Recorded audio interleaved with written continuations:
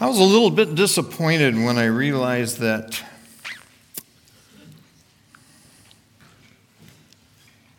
there's 5 Sundays in October. I thought today was going to be potluck.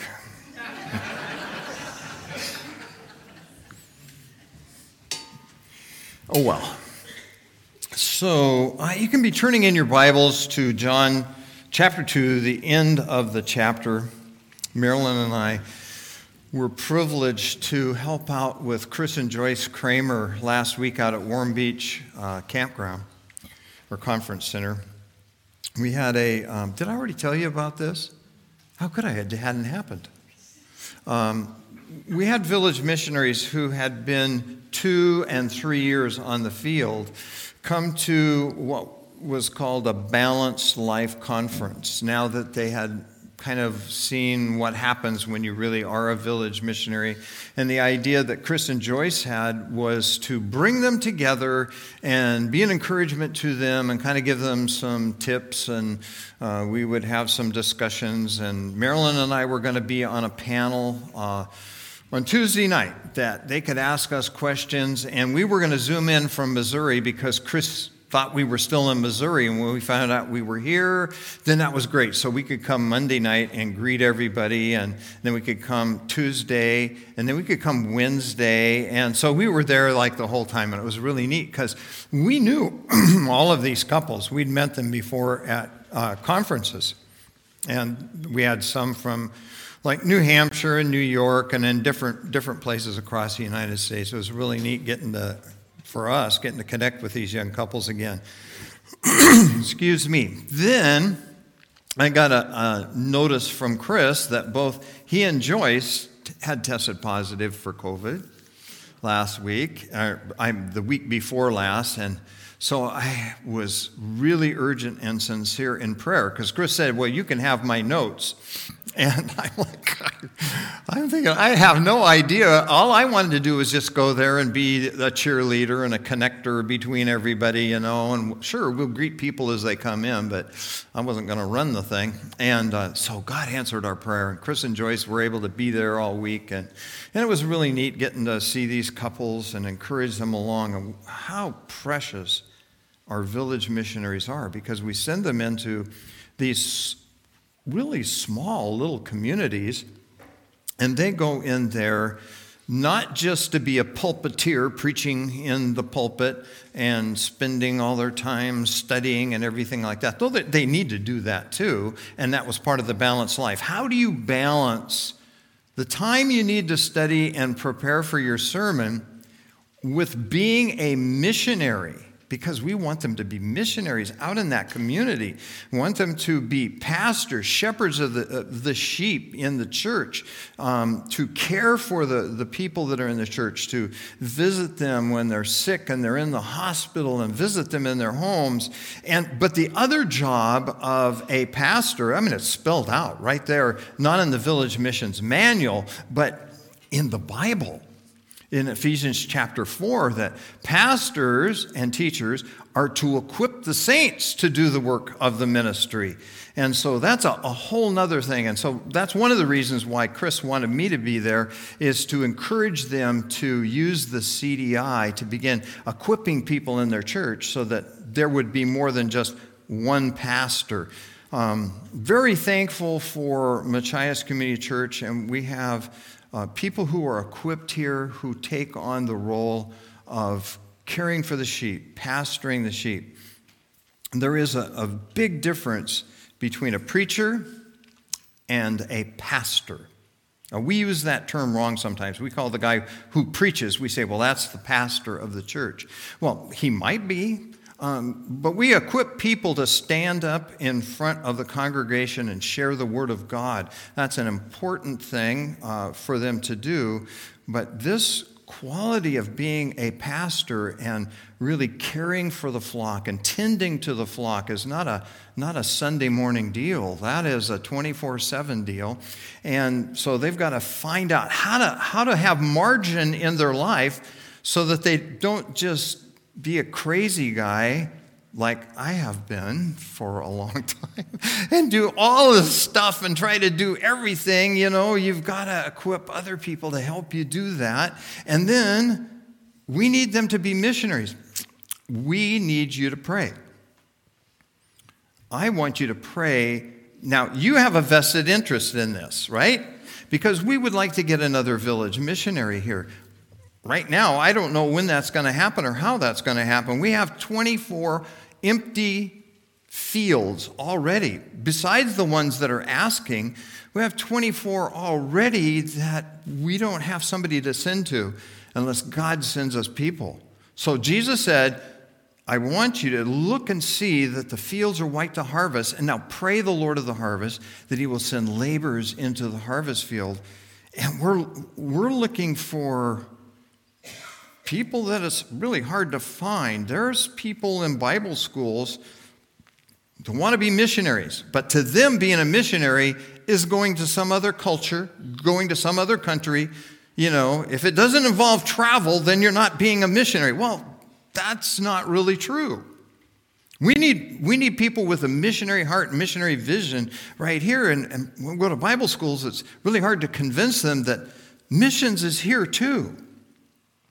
And then we find sometimes there's people who are in preaching classes, homiletics is what it's called, and they're taking courses on how to be a preacher or a pastor, but they really don't want to be the lead pastor. They want to be the preacher to the junior high or to the whatever group, and they want to be on a staff of a larger church. And yet we're looking for this needle in the haystack of finding someone who is willing to go and to be a shepherd to this group of people who need to have a shepherd. They're like sheep without a shepherd in these small communities.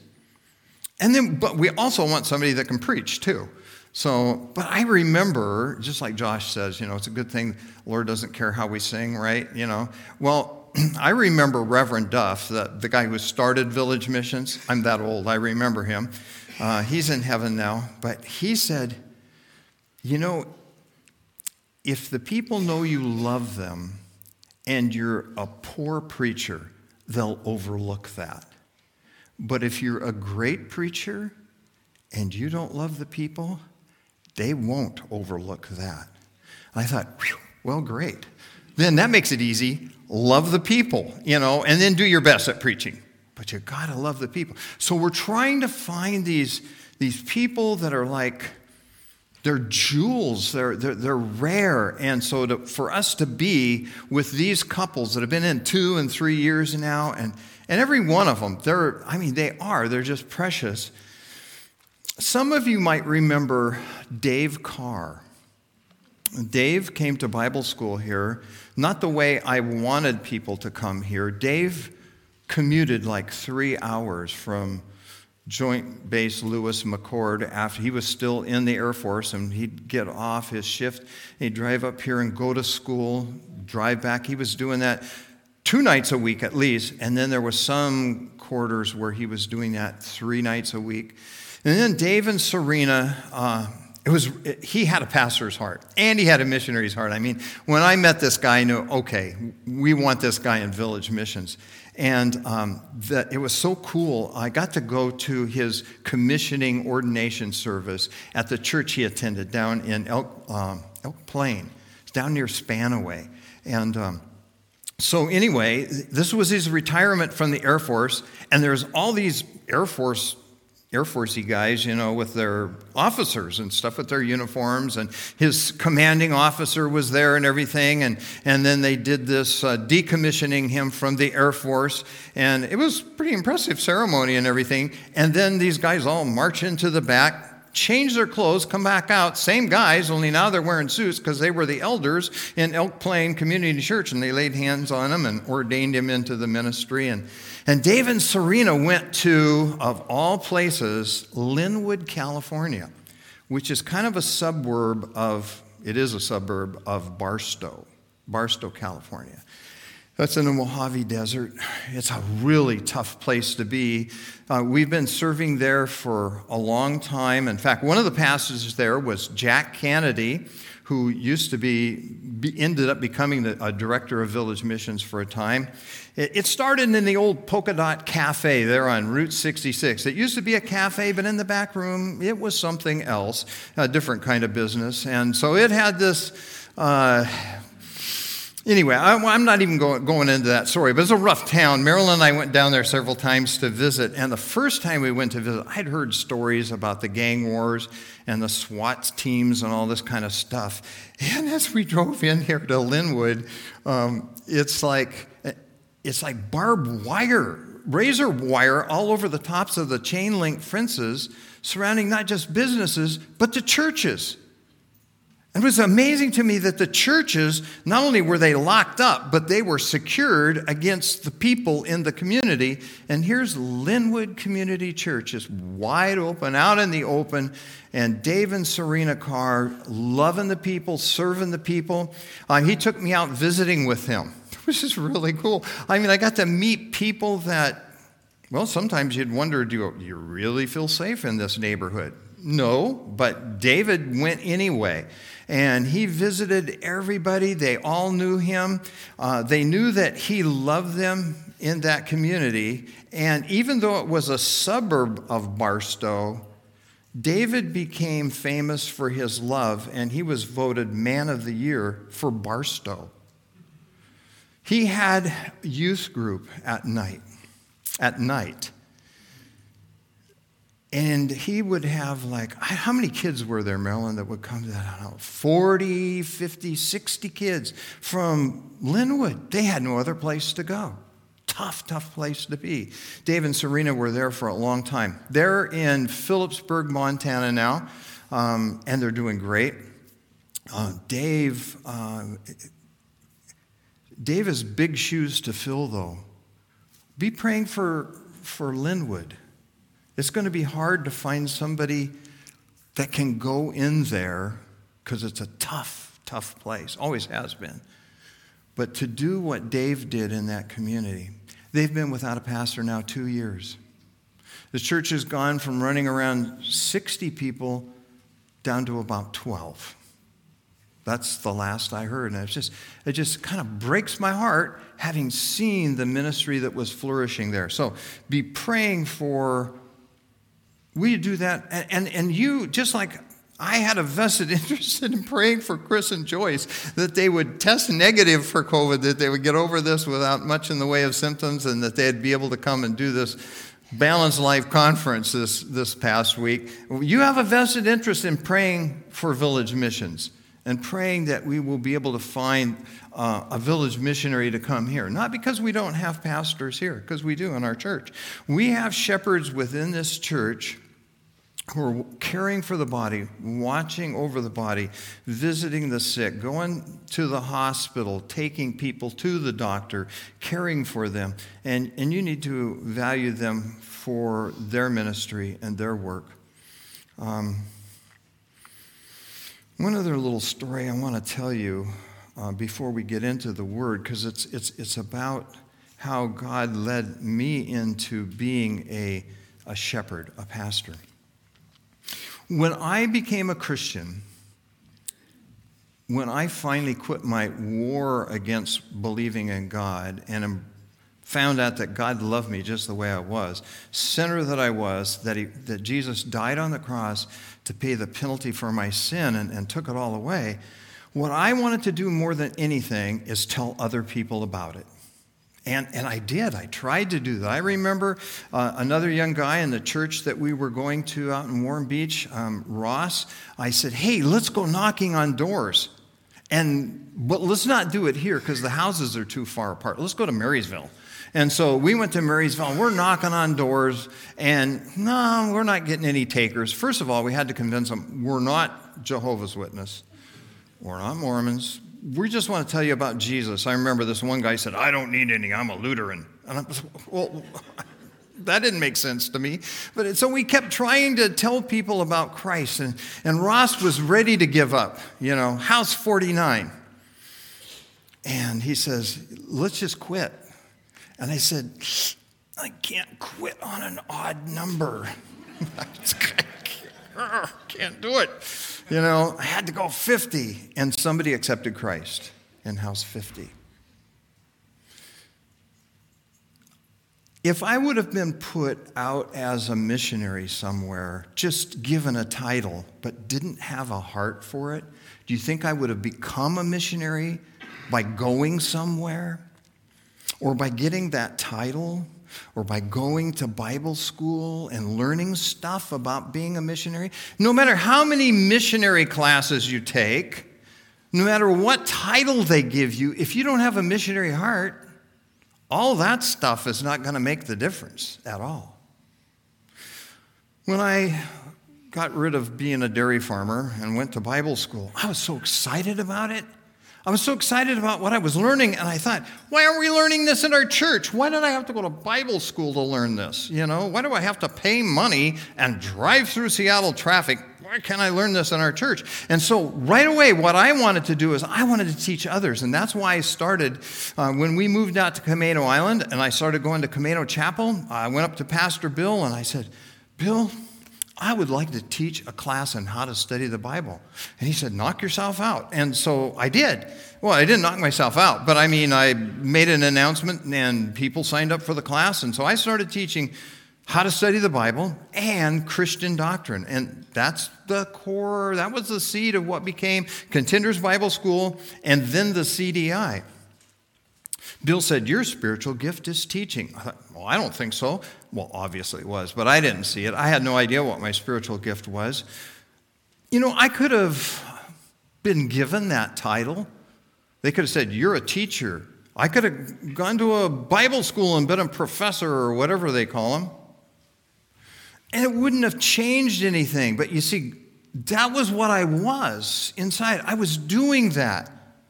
And not only was I doing that, I had a pastor's heart. I cared about the people in my class. And so I would go and visit the people who were in my Sunday school class on how to study the Bible. I remember going to this one lady's house. She was a single mom, and she lived in, the house never got built. It was like a daylight basement, and she was just like in tears because pipes had broken, it had flooded and everything. And I went to Bill and I says, Bill, what are we going to do? And he said, well, let's go. And Bill took me and we went and we tore out the carpet, tore out the linoleum, fixed everything and reinstalled stuff. He taught me that as a pastor, you take care of people, So I had all these things in my life already. It wasn't a job somebody gave me. It wasn't a title that somebody assigned me. Just as an aside on that, there was a little bit of a rumor going around that, well, who does he think he is? Is he trying to take Bill's job? There was a village missionary at one of the summer camps we were at that told Bill, he said, watch that guy, he's going to take your church. You know how I knew that? Bill told me laughing. He thought that was so funny. I wasn't going to take his church. I didn't want to be the pastor. I just wanted to witness to people, to teach people how to study the Bible, and then care for the people that were in my class. That's all I wanted. Now, I ended up becoming a village missionary, but God had already done a work in my heart. Get that? Okay, here we are in John chapter 2, because I want to go to John chapter 3. And they put this chapter break in the wrong spot. I don't know why they keep doing that, but they do. And chapter 2 is all about the first miracle that Jesus performed at the wedding of Cana of Galilee. Made some really good wine. And he did some other stuff there. You can read the rest of that. But as he goes to then Jerusalem, he's been up in Galilee, and then he goes on up the hill to Jerusalem because it was higher country, even though it's in the south, up to Jerusalem. He goes up there for the Passover, and that's where he goes into the temple. He turns the money changers' tables over, gets a whip, and drives out all the animals and stuff like that. And So this is the first time he did. He did it again towards the end of his ministry. 2 times he did the same thing. So the Jews are seeing these signs that he's doing, because it's not just the miracles, it is the signs. This is symbolic of something, and they're going like, oh, what's going on here? And so people started believing in him. Look down at verse 23. Now, when he was in Jerusalem at the Passover during the feast, many believed in his name when they saw the signs which he did. But Jesus did not commit himself to them because he knew all men. What do we want? We want people to believe in Jesus. And here you got a bunch of people saying, oh, I believe in Jesus. I believe the signs. But he didn't commit himself to them. I think a lot of times, we want people to make a decision for Jesus so we can make a check mark on our Bible and write down a number. Because we're obsessed with numbers, we're obsessed with results and stuff like that. Jesus is not as obsessed with results as we are, at least not the kind of results we are. He didn't commit himself to them because he knew all men, and he had no need that anyone should testify of man, for he knew what was in man. He knows what's inside. He looks at the heart, not at the outward thing. Let's pray. Lord Jesus, I pray that you'll look at our hearts. I pray that you'll examine each and every one of us. I pray that you will reveal our hearts to us. I pray as we look at Nicodemus, and as we look at the woman from the well next Sunday, that you show us where on this spectrum we are, and show us what our individual need, heart need is. For I ask it in your name, amen. We're going to look at 2 people this Sunday and next Sunday. I don't know who's preaching after that. I know that Cliff Hoare is going to be here in the middle of November. I'm really excited about that, looking forward to that. But this Sunday and next Sunday, I want to talk to you about 2 different people. Really different. I mean, you couldn't get more different than these 2 people. And the thing that's really cool about this, I'm really glad John gives us this vignette. And in fact, if you ever ask yourself, well, how did John know what was said in this private conversation with Nicodemus? How did John know what was said in this private conversation with the woman at the well? The other disciples had gone on into Sychar to get some grub, get provisions and stuff like that. Nicodemus had come to Jesus at night. So how did John know? He was there. It's like the obvious question, well, if Cain killed Abel, who did he marry? Well, he married his sister. There's some questions that are just kind of obvious, but it can go over the top of her head. John was there, and this was so significant. These 2 personal interviews were so significant that he takes a major portion of his gospel to record them. John will say later on, many other things did Jesus that are not written in this book. I mean, if I wrote everything down, the world could not contain the books. There's so much stuff. But these things are really key and really important. And as I look at these 2 people, they are so different. Nicodemus is, one, he's a ruler of the Jews. That means he is part of the Sanhedrin, the religious ruling body. Now, not the Roman-emplaced civil government, but the religious government, which for the Jew was even greater. That was more important. And as we'll see, he was a Pharisee. He was not just well-educated. He was the teacher of all Israel. The preeminent teacher of all Israel. Not only that, he was rich. Then you have this woman at the well in Samaria. She's not even a Jew. She's a Samaritan. Now, you know the difference between the Jews and the Gentiles. The Gentiles are the non-Jews, and the Jews look down on the Gentiles. They still did business with them. They had commerce with them. And in fact, they even had room for them in the temple. They had the court of the Gentiles. There was a class of people that was lower, though, than the Gentiles, and that was the Samaritans. The Samaritans were the leftover dregs of the 10 tribes of Israel that had intermarried and combined once they had been routed out of the land, and Syria had come in, and the foreigners had come in, and now these were kind of the half-breeds, and they had a competing religion. They had a competing place of worship. They claimed that they knew God, and they worshiped God in their own place. So there was this horrible competition that was going on, and in fact, the Jews didn't want to have anything to do with the Samaritans. Now you have Jesus. These two groups are so far apart. This guy, Nicodemus, and this woman at the well are so far apart. But standing in between them is somebody from Galilee. Now, we all know that Jesus is the Son of God, right?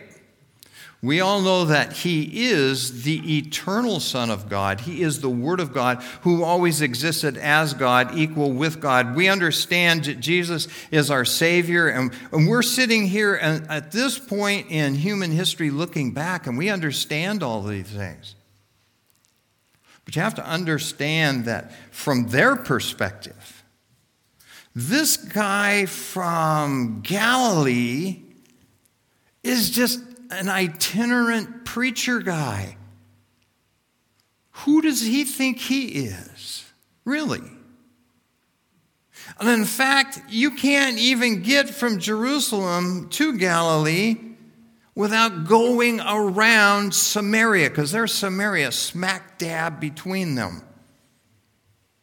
And now that sets the story.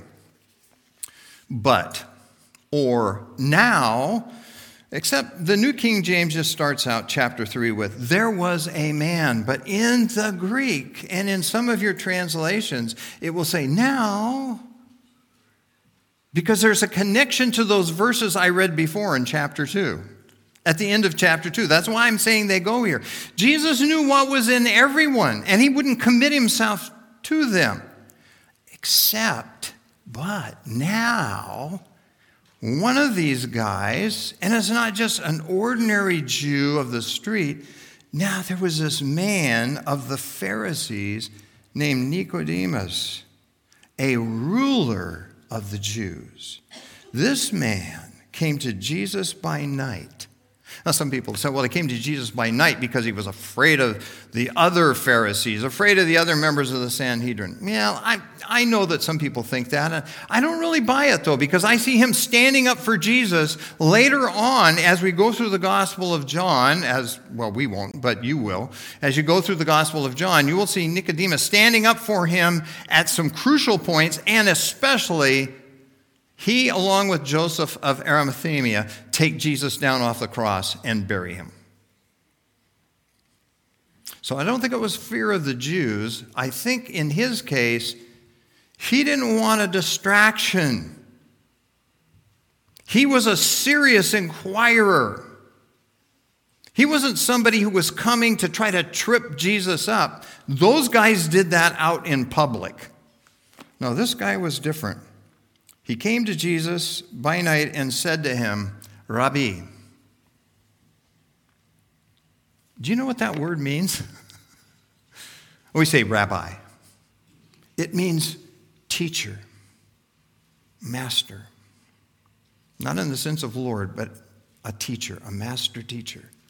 Here is Nicodemus, a wealthy, powerful ruler of the religious sphere of the Jews.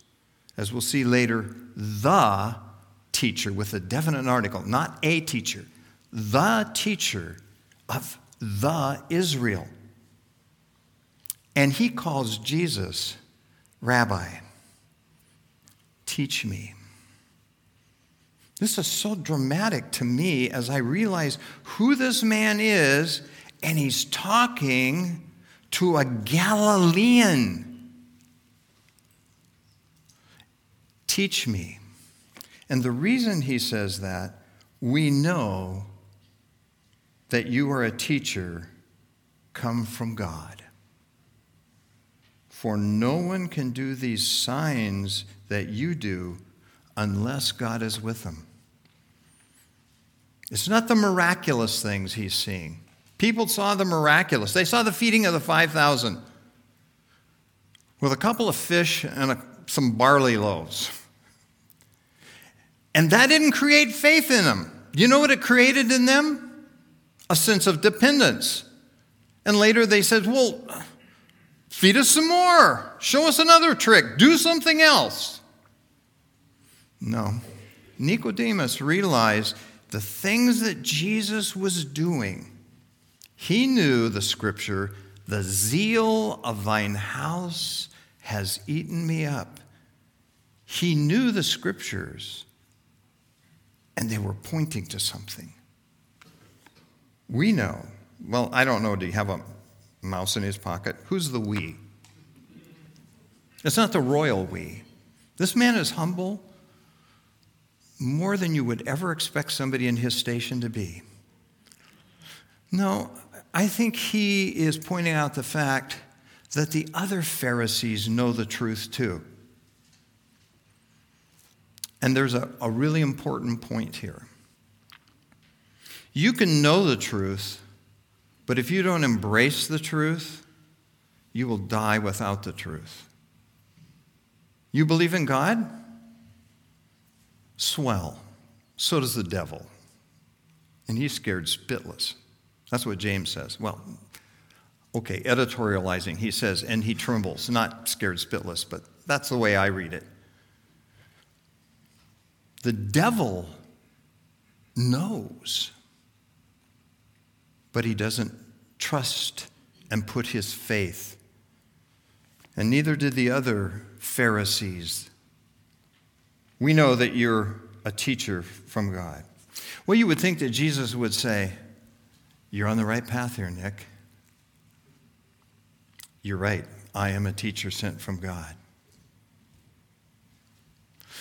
The way Jesus answers him is the way he needed to answer a person who was convinced of his own righteousness, who was convinced of his own understanding, who was sitting atop the ecclesiastical heap.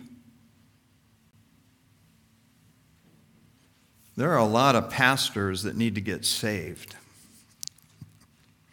There are a lot of professors in Bible colleges that need to get saved. There was at this time, I'm sure there are today. So Jesus said to him, most assuredly, or amen, amen, literally is the way it is, or verily, verily, if you have the old King James, most assuredly, that's what that double amen means. I say to you, unless one is born again, he cannot see the kingdom of God. No matter how much study you do, and I'm all for people studying the Bible. You know, I want to teach people how to study the Bible, but if it just becomes Bibleolatry, if the Bible just becomes an idol, if you know everything there is to know about the Bible, but you're not born again, you're not saved, you're not going to go to heaven. You won't even see the kingdom of heaven. You won't even get a glimpse of it. Dave Scott, one of our village missionaries from New Hampshire, who was with us last week. I love Dave. He's a great guy. And he wrote about his trip back. And I could just tell his heart is breaking because he was seated on an airplane next to an older man. And Dave had his Bible, and so that opened up the conversation. This fellow, I think he was a pastor, a Unitarian pastor, a functional atheist. And they had this big discussion. And this guy knew a lot of Scripture. but he wasn't born again. In fact, he's an atheist, and he was hardened to it. How tragic. So this is jarring to Nicodemus. This wasn't what he was expecting. He was expecting maybe a didactic, a teaching from the Rabbi. Yes, the signs that I'm doing. Let me tell you about the signs that I'm doing from the Scriptures. I'm sure you already know them, Nicodemus, but I'll go over them with you. And we can sit around and we can have ourselves a theological discussion. Nope. You must be born again. Nicodemus is like, wait a minute. How can a man be born again when he's old? How can he enter a second time into his mother's womb and be born? That doesn't make sense. Well, it wasn't a term that he was totally unfamiliar with, because Gentile proselytes who wanted to get into the covenant of Israel, into Judaism, would be baptized and die out to being Gentiles and born again as Jewish proselytes. What was foreign to him is, why would I need that? That doesn't make any sense. Why would I need to be born again? I'm already a Jew. I'm already one of God's chosen people. I know the Scriptures. In fact, I am the teacher of all Israel. Jesus answered and said, Amen, amen. Truly, truly. Or as in the New King James, most assuredly I say to you, unless one is born of water and the Spirit, he cannot enter the kingdom of God. That which is born of flesh is flesh. Even if you could get back into your mother and be born again, no matter how many times that happened, you would be born of what? The flesh. But that which is born of the Spirit is spirit. Don't marvel that I said to you, you must be born again. And then he gives him an illustration. Now the wind blows wherever it wishes, and you hear the sound, but you can't tell where it comes from, and you can't tell where it's going. So as everyone is born of the Spirit, you can't see this with your eyes. You can't see how somebody's going to be born of the Spirit. How many of you seen a baby born? I couldn't do that. My hat's off to all the women. I've seen babies born. But I can't see somebody being born again. It's like the wind. I can't see the wind. How many have ever seen the wind? Well, you've seen the leaves blow. You've seen the trees fall down. You've seen what the wind does. You've seen the sailboat all of a sudden just take off and go. You've seen the ripples on the water. But you never saw the wind. You saw the dust carried by the wind. Maybe even a tornado. But you didn't see the wind. It comes and it goes, and I don't know where it came from, and I don't know where it's going. So is everyone who's born of the Spirit. You can't see it with your eyes because it's a spiritual thing. If you just stick your thumb in there and turn with me to chapter 1. Got to see if I can do it with this. Now I know why they lick their Bibles. These pages are so thin.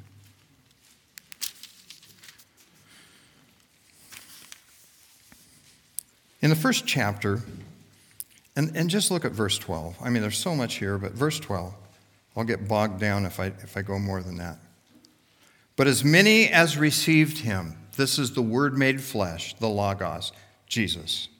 But as many as received him, to them he gave the right to become the children of God, to those who believe in his name, who were born, not of blood, nor of the will of the flesh, nor of the will of man, but of God. And so, Nicodemus, you need to be born again. So, religious person, how many of you consider yourself, I'm a Christian. I'm a religious person. I know the Bible. Are you born again? Are you born of the Spirit? If you walk in the flesh, you'll die. But if you're born again and you're walking in the Spirit, you'll live. Nicodemus says, how can these things be? Well, Nick, how can you not know? You read Ezekiel, we call it chapter 36, where God said he's going to pour out his Spirit on all flesh. And he's going to take that stony heart out of you, and he's going to put a new heart in you. A heart that will desire the things that he desires. This shouldn't be strange to Nicodemus. He should understand that it's the Spirit of God moving in a person's life. Jesus answered and said to him, are you the teacher of the Israel? The definite article, the, doesn't always come over in our translations, but it's there in front of Israel too. Are you the teacher of the Israel of God? Of God's holy people? You're the teacher and you don't get this? Most assuredly, I say to you, because remember Nicodemus had come and said to him, we know. He didn't know nothing. But we know. And so Jesus feeds the we back to him. Most assuredly, I say to you, we speak what we know and testify what we have seen, and you don't receive our witness. If I've told you of earthly things and you do not believe, how will you believe if I tell you heavenly things? And then he gives them a great truth, an image that Nicodemus no doubt realized back in the Scriptures, what we call the Old Testament, of Jacob's ladder.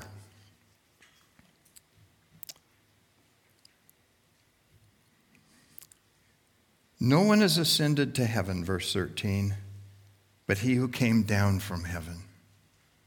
That is the Son of Man who is in heaven. And then he gives them one other image. Nicodemus knew the story of the children of Israel and how they had murmured against God. And God had sent fiery serpents, poisonous snakes among them to bite them. And they were dying. And Moses is beside himself and he's entreating God for them. He's interceding for them. And God tells him to do something really weird. He says, make a stick, take a stick and make a snake out of brass and put it on there. It would have needed to have a cross structure to put it on and hold it up. And everyone that looks at the bronze serpent will be healed. And those that don't, they're going to die. And so in verse 14, he says, as Moses lifted up the serpent in the wilderness, even so must the Son of Man be lifted up, that whoever believes in him should not perish, but have everlasting life.